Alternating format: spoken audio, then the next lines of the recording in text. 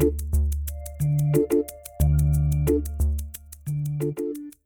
guys, I'm Tash, And I'm Andy, and you're listening to Bewildered. the podcast where we share stories about the weird, wonderful, and often downright perplexing of the animal kingdom. This is a project that was born out of some of the weird encounters Andy and I have had with animals as ecologists. You're listening to our 6th episode, part 6 of a 7-part series. So welcome, and let's get started, shall we? The title of this episode is, Wait, I thought you were dead. So Tash, what have you been up to lately? Andy, this is not the time or the place. This isn't a social catch-up. Do you see wine anywhere? Did you know that lungfish otoliths are gelatinous? Oh, you're a jerk. You read the article, didn't you? Yes, that's right, everybody. Tash is a famous journalist. She wrote an article for Fish magazine all about Australian lungfish. Tash, tell the good people about it. I hate how cheery you are about this. Well, Australian lungfish are a kind of living fossil, a species that's remained largely unchanged for 100 million years, and it's native to Australian waters. But, you could just go and read the article if you really want. We'll post it on Twitter and Facebook now that Andy has dubbed me in. But researching about the Australian lungfish got me thinking about other living fossils, other species that by all rights should be extinct, or that we thought were extinct but have sort of come back to life, so to speak. Brilliant. What did you have in mind? Andy, do you know about coelacanths? Tash, it was the most famous fish discovery in the 20th century. One marine biologist talking to another. It's really annoying. Well, you know what they are, but do you know how they were discovered? Well, not the whole story. Well, smarty pants, sit down for story time. Smarty pants? Story time! Our story starts with Marjorie Courtney Latimer. It's 1938, and we're in the small South African port town of East London. Marjorie was the curator at the local museum. She was mates with the local fisher, who, when he made port, would invite Marjorie down to the dock to see the catch and take any weird specimens back to the museum. So just before Christmas, December 23rd, the fisherman comes back to port and invites Marjorie to see what catch they have. She stays and chats, but doesn't really see anything of interest. And she's about to leave when she notices a fin sticking out of a pile of sharks and rays. The crew clear away the fish, and she sees what she later describes as the most beautiful fish she's ever seen. After some heated discussions with the taxi driver about how to take this fish back to the museum, she's able to get the 5-foot-long, pale blue and silver-marked fish back to the museum. I'm sure that's a really fun conversation to have. Hey, buddy, can I put this giant smelly dead fish in the boot? I don't know what it is, but it could be really important. Right? I feel like I've had those conversations before. Anyway, so she gets the fish back to the museum and trawls through reference books. She's looking for anything that can kind of explain what this really weird fish is. And eventually she comes to a startling conclusion. She finds that this has to be an ancient species of bony fish. It has to be a coelacanth. Tash, you're going to have to explain why this is important. Well, first off, at the time, coelacanths were thought to have gone extinct 65 million years ago and were only known from the fossil record. The most recent fossil is around 80 million years old. These fish have barely changed at all in their morphology since they first appeared in the fossil record around 360 million years ago. Living fossils. That's not all, is it, Tash? No, you see, these fish are considered the forebearers of modern bony fish. Their closest living relatives are lungfish, like the Australian lungfish that I wrote about. There's a little bit of contention about this, but it's also believed that coelacanths were closely related to the fish that eventually evolved into tetrapods or four-legged vertebrates and emerged onto land. This fish is a direct connection to our ancient past. It's so amazing. So have any more been found? Well, it took a while. It took 15 years for another specimen to be found, and it was found in the Comoros Islands in the southwest Indian Ocean. The genus of this species was named Latimeria, after Marjorie. There's still a small population of these fish in the Comoros Islands today, but more have been found in different parts of East Africa. In 1997, another species of coelacanth was found by Mark Erdeman in Indonesia when he was studying the coral reefs there. So we now have 2 species of this ancient fish to learn from, and more importantly to try and protect. Both of these existing species of coelacanths are considered endangered and are internationally protected.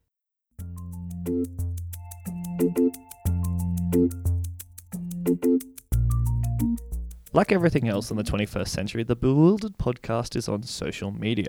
You can find us on Facebook, just search Bewildered Podcast, and you can find us on Twitter, @BewilderedCast, all one word.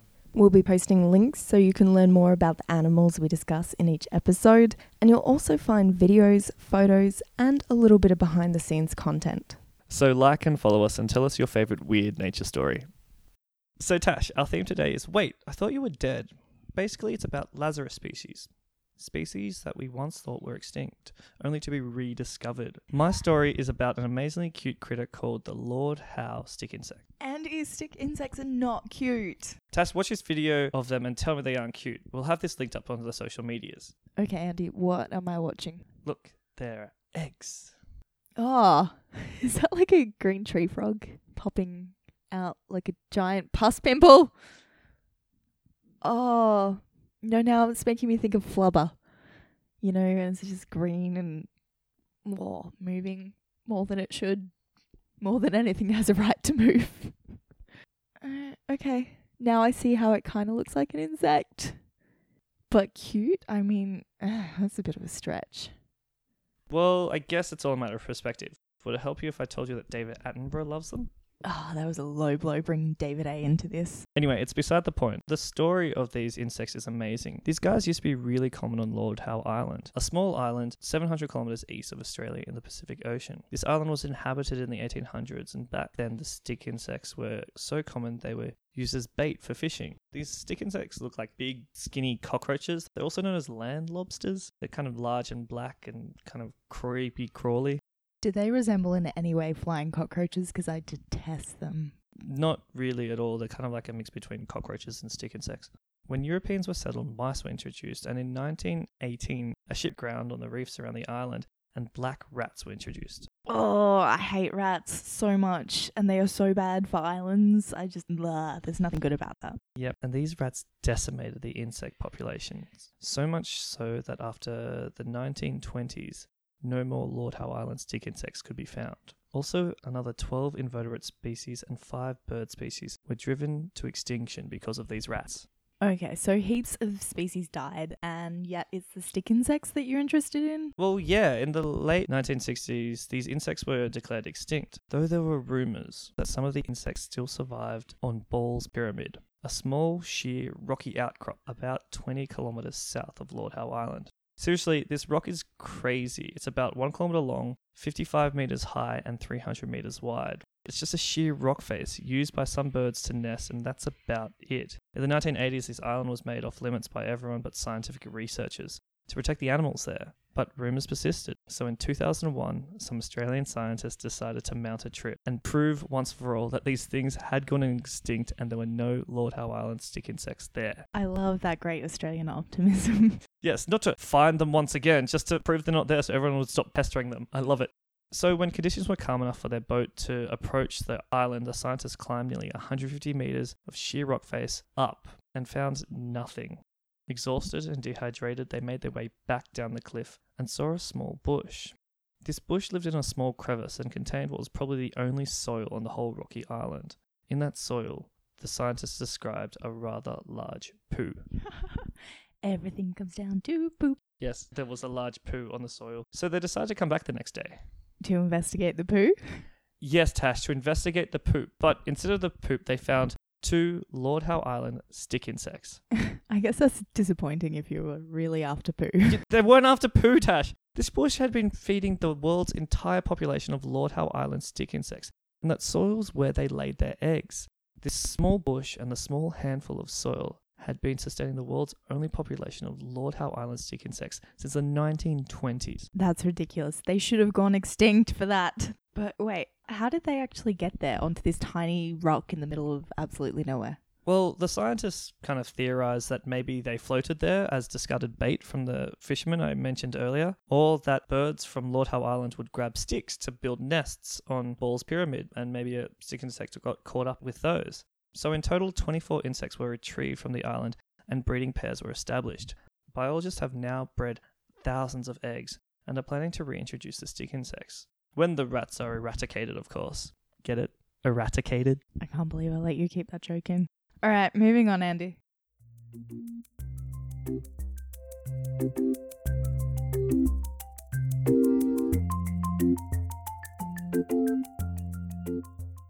Tash, you're a horse kid, right? Sort of, yeah. Great. Once a horse person, always a horse person. I need to clarify here that I was not a crazy horse person or a centaur or anything.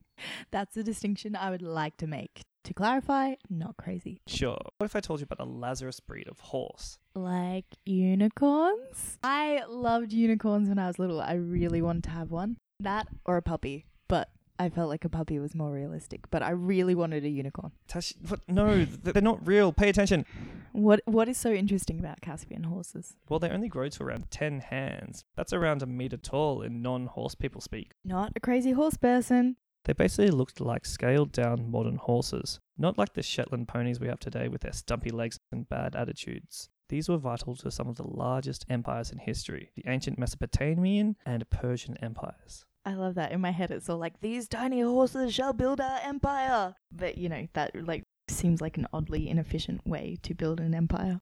You have to remember, ancient horses were smaller than modern horses. These Caspian horses were mostly used to pull war chariots and carts, and they needed to be small and fast, not big and clumsy. Also, in the area, it was really hard to breed and maintain such large horses because they took up so many resources. So, small horses it was. They were originally bred in areas around northern Iran. The earliest known specimen was found in a graveyard that dated back to 3400 BCE.